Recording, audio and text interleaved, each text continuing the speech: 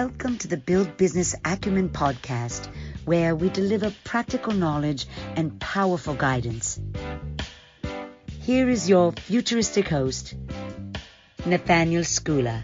I am with Nelly Sheen. My name's Nathaniel Skula, and we're continuing our conversation around resilience. And in this conversation, we're going to be talking about understanding your key drivers and how you tie those in to your resilience. And they almost give you a superpower, really. What do you think, Nelly? Yes.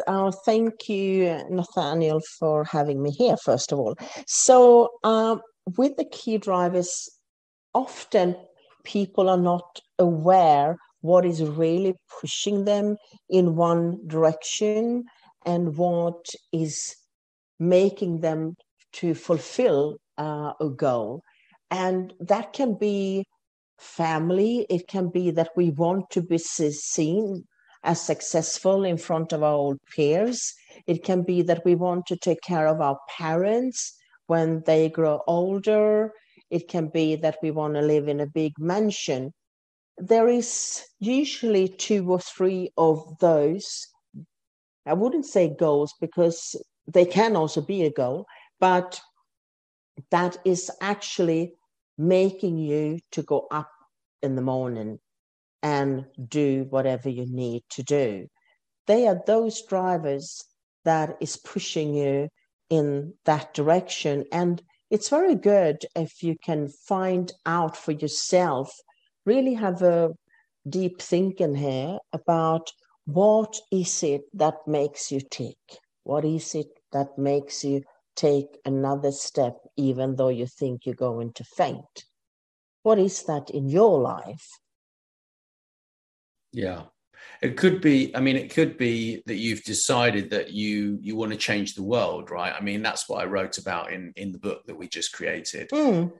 So it could be that, and it also could be something less than that. You don't have to want to change the world. Maybe you just want to get promoted or, have a family, or it doesn't matter really, as long as you can get in touch with the related emotions, and those emotions will drive you, right? Like, for example, I've got a daughter, and she, like, thinking about her in the context of what I want to do for her when she's growing up, it changes the way that I focus on my goals. And those key drivers are so connected to resilience because they give you resilience. It's almost like if you give up, it's like, who are you going to let down when you give up doing what you're doing? If you fail, who are you going to let down, right? I'm not saying failure is the finale, but what I'm saying is that you got to do everything that you can to not fail, right? And having these people in your life, these goals and these drivers help you to find strength that you never knew you had, really. Absolutely. And when you have that, and that you can, as you said, that you can actually touch them, feel them, that is also when you can feel them, that is also when you are actually getting closer to them.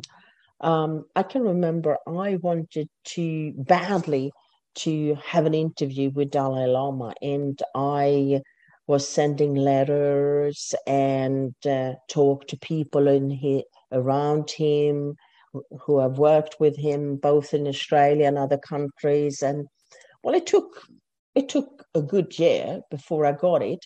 But I remember before it actually was clear, when it was just about to happen, I remember the feeling I had that I could almost sense that it's going to happen, that we are going to talk. I could actually see that in front of me. So then you have exactly that feeling that you talked about here, Nathaniel, before. And that is so good, because if you have that, that is helping you to get over the last threshold to actually make it. Yeah. I do think, though, that when you are really stressed and you're really in a very bad place, it can be extremely difficult to remember what your key drivers are. And in that instance, I think that, just getting out of bed in the morning may be for some people a great thing, or attending that one last Zoom meeting when you've got Zoom fatigue, right? I think it can be very, very difficult for people, but perhaps we just ask too much of ourselves. I think we've got to also remember to be kind to ourselves, That is a core word, absolutely, because it is also, as you are saying, very easy to get into that stress mood, and that is not a good stage to be in, because it can take you into other direction that you are actually meant to go. And the thing is, when you are stressed and you are going in the wrong direction, you feel that even as almost as a physical pain. Yeah, that something is deadly wrong. I am doing something wrong. And I mean, to sit down, don't go any further, just stop where you are and give yourself what you need at the moment.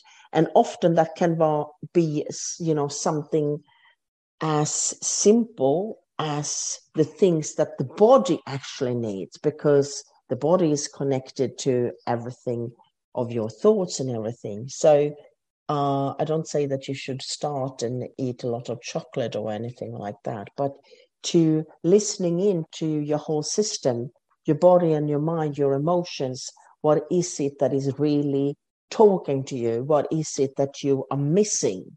Because usually it is something that we haven't seen, that we haven't observed before, that is now asking for our attention.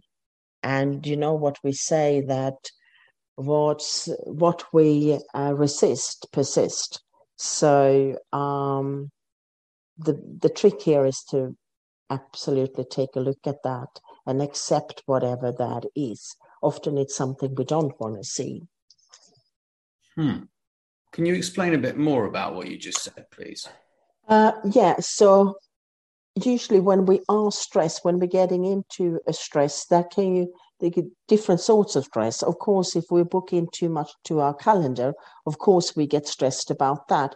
But it's really not that we have many things often. It is the things that are there, that some of it can give us a bad taste, because we know that it's followed by something that we do not like. And if we don't like it, we try to sort of usually get away from it in one way or another. And that's what I mean by saying that what we resist, so we resist doing something, then that persists until we have done it. Right. It's going to turn up in different forms. Right. Yeah, I understand that. The lessons that we don't take on board definitely come back again. But so back to these key drivers, right? I think they can certainly change during your life. I think that in the beginning of your career, maybe you just want to earn more money, or maybe you want to get a promotion, or you want to move sideways into a different role, yeah, or start a new job at a different company or whatever. But I think as you get older, different drivers kind of arrive in your lap. It's not you don't go out there and just look for them. I think that sometimes they can always be there. Other times you do some self-study and you can find them, right? And I think for me, I've been looking into, leaving a legacy, right? So it's like, how do you want to be remembered is a key one for me.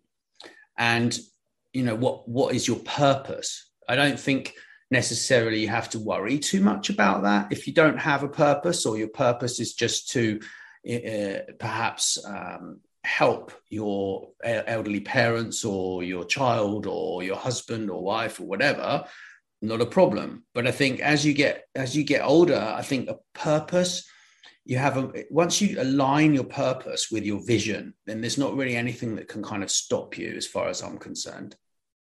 I think that you are right, but again, I think it is that we change our purpose. And if we don't have a purpose, if something turns up, we say, oh, that is probably my purpose. Mm-hmm. That is probably my mission in life, that I'm going to do this and that, whatever that is.